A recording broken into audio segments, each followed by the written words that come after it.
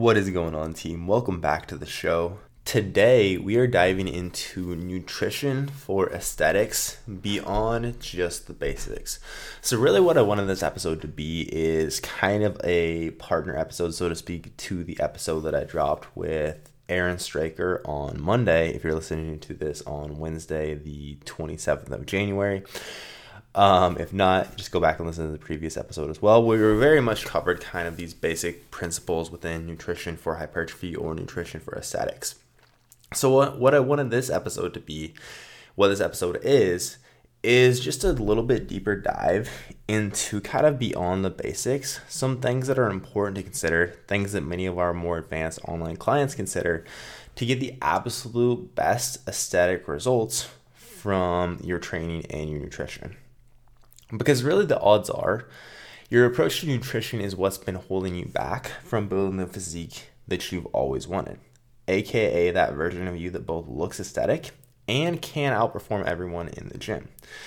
Now the reality is, as a listener to this show, you're probably already pushing yourself in the gym, quote unquote eating clean, and you're likely already even tracking your macros, but you still don't feel any closer to the body you want than you did 2 years ago.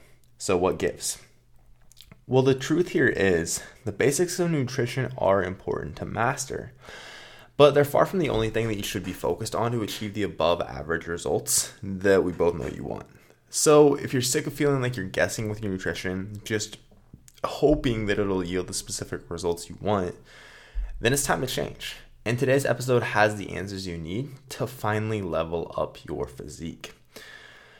All right, so we're going to dive into the 5 fundamentals for taking your nutrition for hypertrophy and aesthetics to the next level. Fundamental number 1 is strategic carb timing. Now, the reality is, I truly feel bad for carbs because no single macronutrient has received such an undeserved bad reputation as carbs have over the last decade. But the truth is, if you're someone with aspirations to improve your physique, which I think it's a pretty safe guess to assume you are if you're listening to this podcast, carbs are vital to your success. And we'll discuss the multiple reasons why throughout this episode. But to start off, let's talk about how thinking deeper about the way you're timing your carbs can help improve your physique endeavors, starting with pre-workout carb intake. So pre-workout carbs can have a big impact on whether your training session goes well or very poorly. Now, since the aesthetic result you want is very much a combination of both smart nutrition and productive training, we of course want to do everything possible to ensure you're well fueled to perform going into your training session. So the main reasons pre-workout carbs are helpful for your physique goals, 1 is going to be blood sugar regulation. So when training for aesthetics, like most of our online clients are, your body is literally using carbs, which are basically the same thing as blood sugar, as the primary fuel source for your training. Now, as you're depleting your body's current carb stores in your training, if more carbohydrates aren't available, many will experience the lower blood sugar, quote unquote, crash about halfway through their training. And this is, of course, counterproductive to the level of performance you need to have in order to get the physique results you want from your training. So, in a nutshell, just eat some carbs pre-workout. 2, these are going to help kickstart the recovery process, because not only are carbs the primary fuel source for your training, they're also a large part of successfully recovering and growing from a training session. Now, many of the carbs that you eat pre-workout will be readily available for your body to absorb and use post-workout to cement your future progress. And then finally, carb intake seems to have a rapid performance improvement effect. Some interesting research on quote-unquote quote carb rinsing, which is basically just swishing a sugary solution around in your mouth before spitting it out, seems to potentially show that sending your brain the signal that it's just taking in more carbs/energy does actually lead to increased levels of performance. And these studies were very interesting because, again, they literally had people basically swish sugar solution in their mouth and spit it out, but they still saw pretty impressive performance increases. Now, ideally, your pre-workout carbs would come from a mix of starch and fruit, which gives you a combo of faster and slower releasing carbs to fuel you through the workout. Next, we have intra-workout carbs. Now, for the same reason as above, intra-workout carbs can be helpful, but really as far as peri-workout nutrition goes, or pre, intra, and post-workout nutrition, these don't matter too much as long as you nail the pre and post-workout carbs. That said, a few things to consider with intra-workout carbs. One is digestion. Because you'll feel bloated and terrible chowing down on bananas and oatmeal during a set of squats, or I should say between a set of squats. Be super impressive if you did it during a set of squats. It's probably best to keep carbs to a liquid source like Gatorade, highly branched cyclic dextrin, or dextrose. Now, your body can also only digest so many carbs so quickly. So before you start chugging Gatorade, realize that pacing your intake across the session is probably a good idea. Most will feel best with 20 to 40 grams of carbs from one of the sources mentioned before, sipped across the course of a workout. Next, intra-workout carbs make a lot of sense if you train early, because if you train first thing in the morning, you likely don't have time to eat and digest a meal before you start training. A partially digested pre-workout meal scarfed down shortly before training will have you feeling sluggish, and you'll likely be underperforming. Now, a scenario like this is where we most often recommend online clients implement some type of liquid intra-workout carb source to take the place / provide the benefits of the pre-workout carbs we talked about earlier. And then finally, intra-workout carbs are a good way to add more carbs to your day. So if you're in a building phase and have been struggling to reach your carb goals, this is a good place to add more. Again, I would definitely do this via quick digesting liquid carbs. And this is really another scenario where we recommend intra-workout carbs to online clients most commonly. Finally, we have post-workout carbs.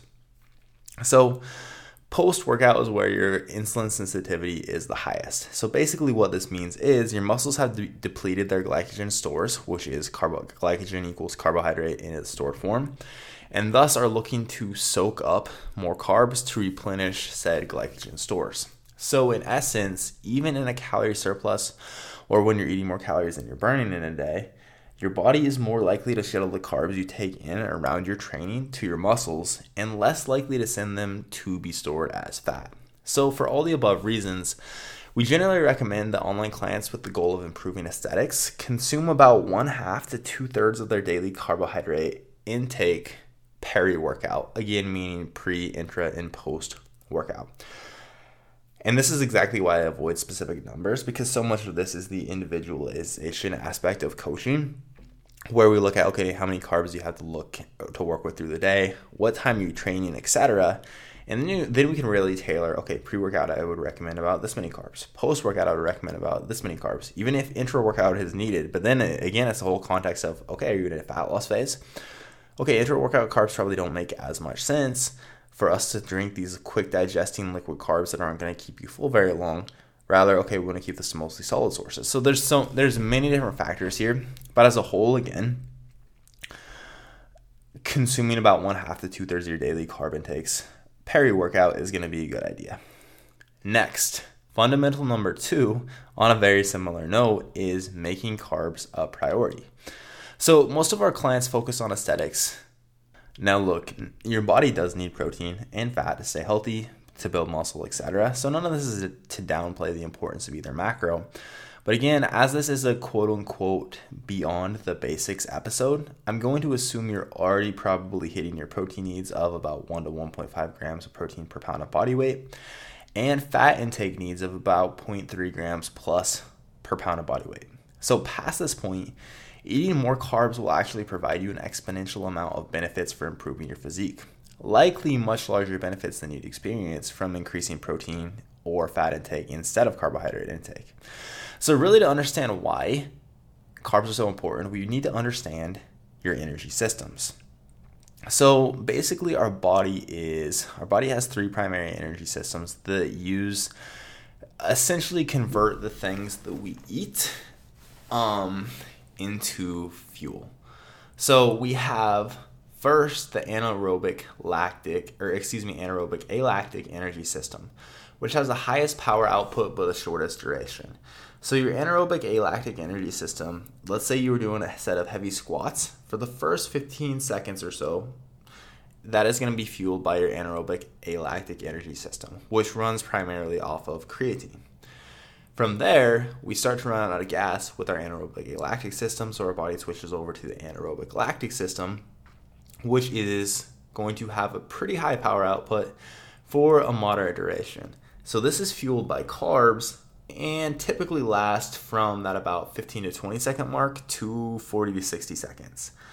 And then once that runs out of gas, then our body switches over to the aerobic system, which is going to have the lowest power output, but also the longest duration. It can pretty much go on indefinitely in many cases, or not indefinitely, but for a very long time. Now, if you listen closely to the description of the energy systems, the one that creates energy for the majority of intense activity from 15 to 60 seconds, aka the anaerobic lactic system, is fueled by carbs. Now, if your goal is to improve aesthetics, a good amount of your training will be fueled by this energy system. So a lower carb approach means that this energy system will essentially be short on fuel. So your ability to train intensely will suffer.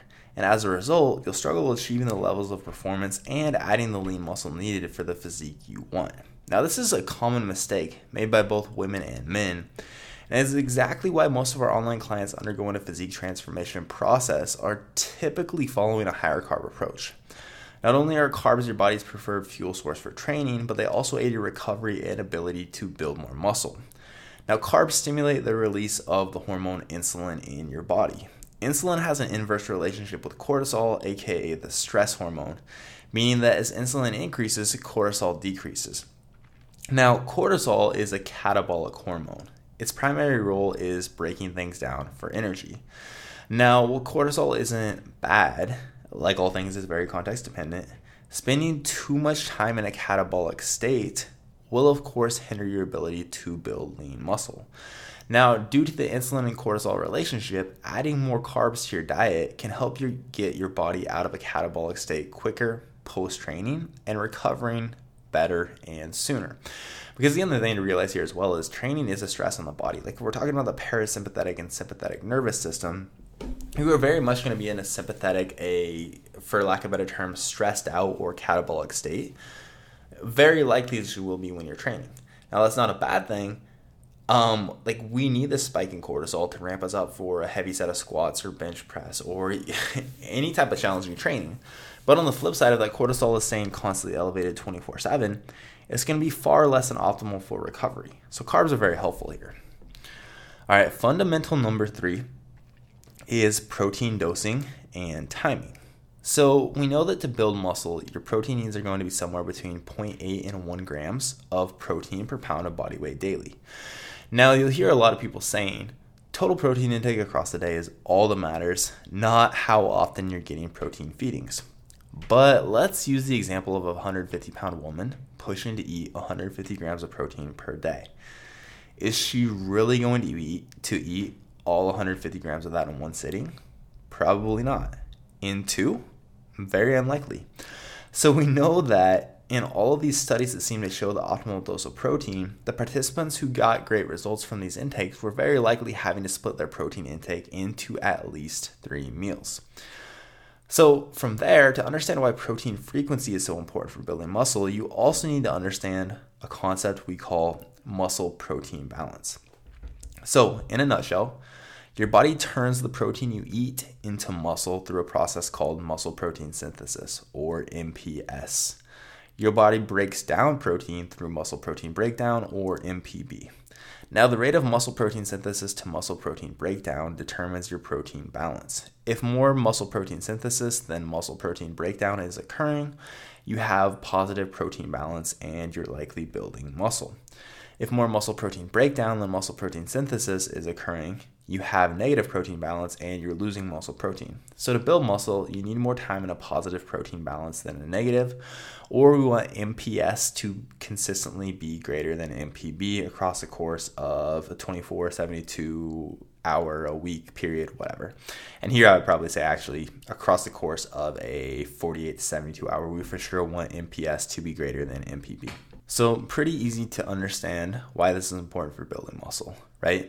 So this really ties into something called the muscle full effect. So basically, eating protein triggers an anabolic stress or an anabolic response, meaning it stimulates muscle protein synthesis, which we know will potentially lead to muscle growth. Now, upon consuming protein, once enough protein is taken in to saturate the muscle, the quote-unquote muscle full effect happens. So first, 30 minutes or so after consuming an adequate bolus of protein, which we would probably consider 25 grams plus of high-quality protein, the rate of muscle protein synthesis approximately triples. At approximately 90 minutes after this, the rate of muscle protein synthesis peaks before returning to baseline levels at approximately 2 hours. Now, this return to muscle protein synthesis baseline occurs regardless of how much protein is still available in your bloodstream. So even if you ate all of your protein in one big meal, you would only nutritionally be spiking muscle protein synthesis once in a day, even though you still hit your protein target. Now, this is because the amino acid leucine is essentially the trigger for muscle protein synthesis. Even though you can have plenty of amino acids circulating in your bloodstream, you still need a bolus of leucine. And again, I would look at this as, I wouldn't so much go down the rabbit hole of, okay, how many specific grams of this essential amino acid leucine am I getting, but rather, am I getting 25 grams plus of a quality dose of protein?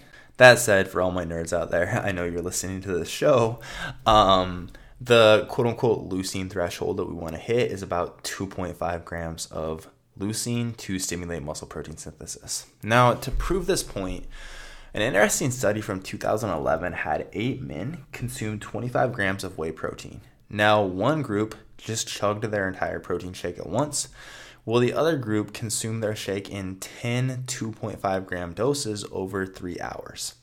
Now, the group that consumed all their shake at once saw a 95% increase in muscle protein synthesis, whereas the constant dose group only saw a 42% increase, despite total protein intake being the same. Now, this does seem to show that there's a benefit to hitting your leucine threshold in larger spikes, rather than just eating one or a few big meals when it comes to building muscle. Or similarly, even like 2 small of meals, like I'm going to have 10 grams of protein, and then in another hour I'm going to have 10 grams of protein, and then in another hour I'm going to have 10 grams of protein, like little snacky type foods. It's probably a little bit less optimal for building muscle. All right, fundamental number 4 is understanding protein quality, because not all protein is created equal. See, building muscle actually takes more than just eating plenty of protein. It's not just quantity, quality is important as well. Because it's not actually just quote-unquote protein that your body needs to build muscle. It's the nitrogen and amino acids within said protein that are actually used for muscle growth and recovery.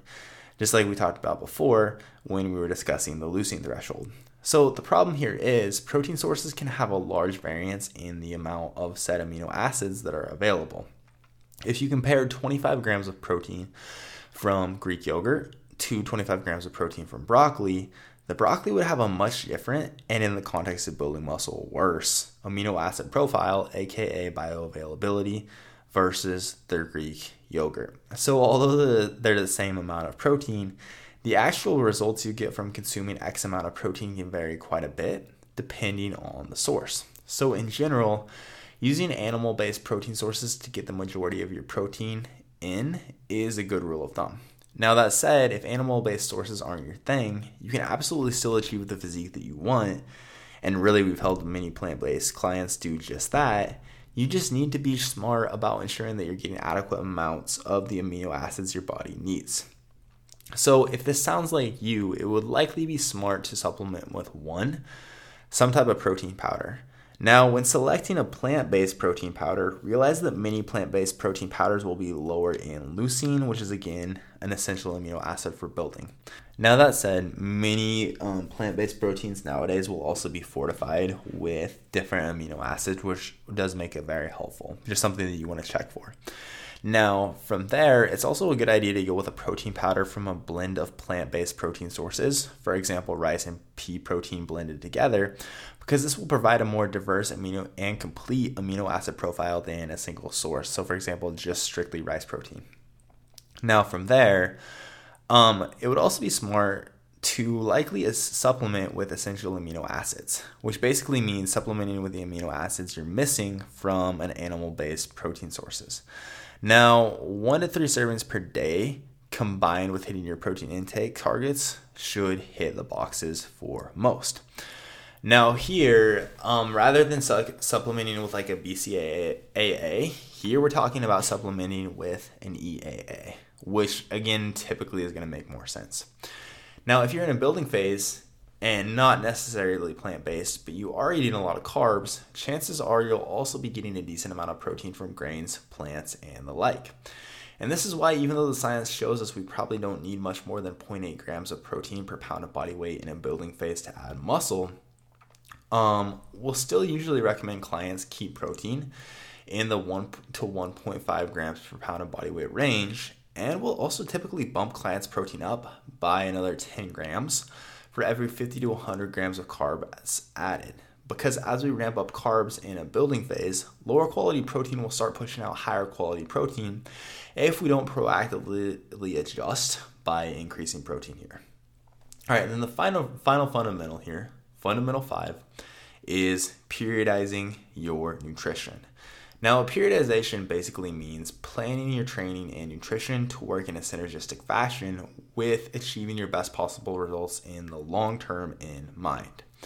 So for example, when an online client hops on board with us, we'll literally plan out their next 6 months of training and nutrition, and we talk you through via video the strategy week by week. Here's what we're doing through training. Here's what we're doing through nutrition. Here's your expected rate of gain or your expected rate of loss. Here's the why behind everything that we're doing. Really, periodization requires thinking much deeper than what do I need to do to get the best results in the next month, which will often actually be counterproductive to your long-term goals. And instead asking, what do I need to do to build my best physique long term? So needless to say, this involves both more planning and willingness to set aside what's immediately gratifying for what will get you closer to the ultimate goals you want. Now here for many individuals, this means like, hey, we know the most immediately gratifying thing for you would be to start coaching. We hop you right into a diet, because you'll be able to see very quick changes in a dieting phase, whereas in a building phase, it's much harder to see the immediate changes. But 3 months down the road from now, you'll be in the place where you're burnt out on dieting. You might be leaner, but you still don't have as much muscle as you want on your frame.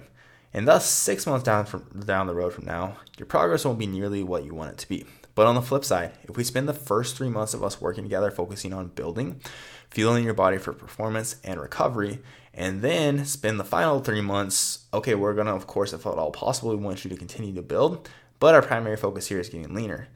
Your results in those 2 different 6 months time frames would be drastically different because you play the long game instead of just focusing on what's immediately gratifying. And really, I see that as my biggest job, Andrea and I's biggest roles as your coach, is to make sure you're focused on the long game and not getting sucked into whatever sounds most appealing right now, but likely detracts from what you want in the long term. Now, we have an entire blog on how to periodize an entire year of training and nutrition for physique development, so I won't go too in depth here, but I am going to link that blog up in the show notes. But a few keys you need to understand to successfully periodize your nutrition. First, again, periodization is just splitting a period of time up into blocks. Each block is focused on creating a different adaptation, but all of the blocks synchronize to push you towards one specific goal. For example, having visible abs by next summer. In online coaching, we implement nutrition periodization to help you as a client achieve better aesthetics, health, hormones, a faster metabolism, and results you can sustain for a lifetime. Now, over the course of months, or as long as you're coaching with us, we'll cycle you in and out of these different phases of nutrition periodization. We have primer phases, fat loss phases, diet breaks, maintenance phases, reverse diets, building phases, and mini cuts. So really, as you can tell, it's a lot different than the old diet endlessly until I'm lean approach, which really doesn't work for many people. But it's also much more effective. All these phases support each other and synergistically push you closer to your goal body composition. That's periodization. Next, over the course of a year, it's smart to spend more time in building and or maintenance phases than in fat loss phases. Now, fat loss happens quickly and doesn't require nearly as much time to achieve the results you want relative to a building phase. Fat loss phases are also by far the most taxing on you physically, hormonally, and mentally. Stay in a fat loss phase for too long and adherence slips, your body and mindset feel terrible, you'll struggle and you're stuck spinning your wheels. Hence the above recommendation. Now, of course, there are exceptions to this. So, for example, clients that have a large amount of weight to lose or have time-sensitive goals, but it's still important to implement diet breaks and reverse dieting and maintenance phases afterwards. Next, to create both a functionally strong and aesthetic body, spending time in both fat loss and building phases is important. Again, most people only focus on the fat loss phases and wonder why they always feel awful and struggle to achieve the body composition they want. Really, your body composition improves in the building phases and you uncover the changes you made in the fat loss phases. But really, I can't recommend enough that you just read the periodization blog linked up in the show notes. And those are the keys you need to understand to truly achieve your fullest physical potential.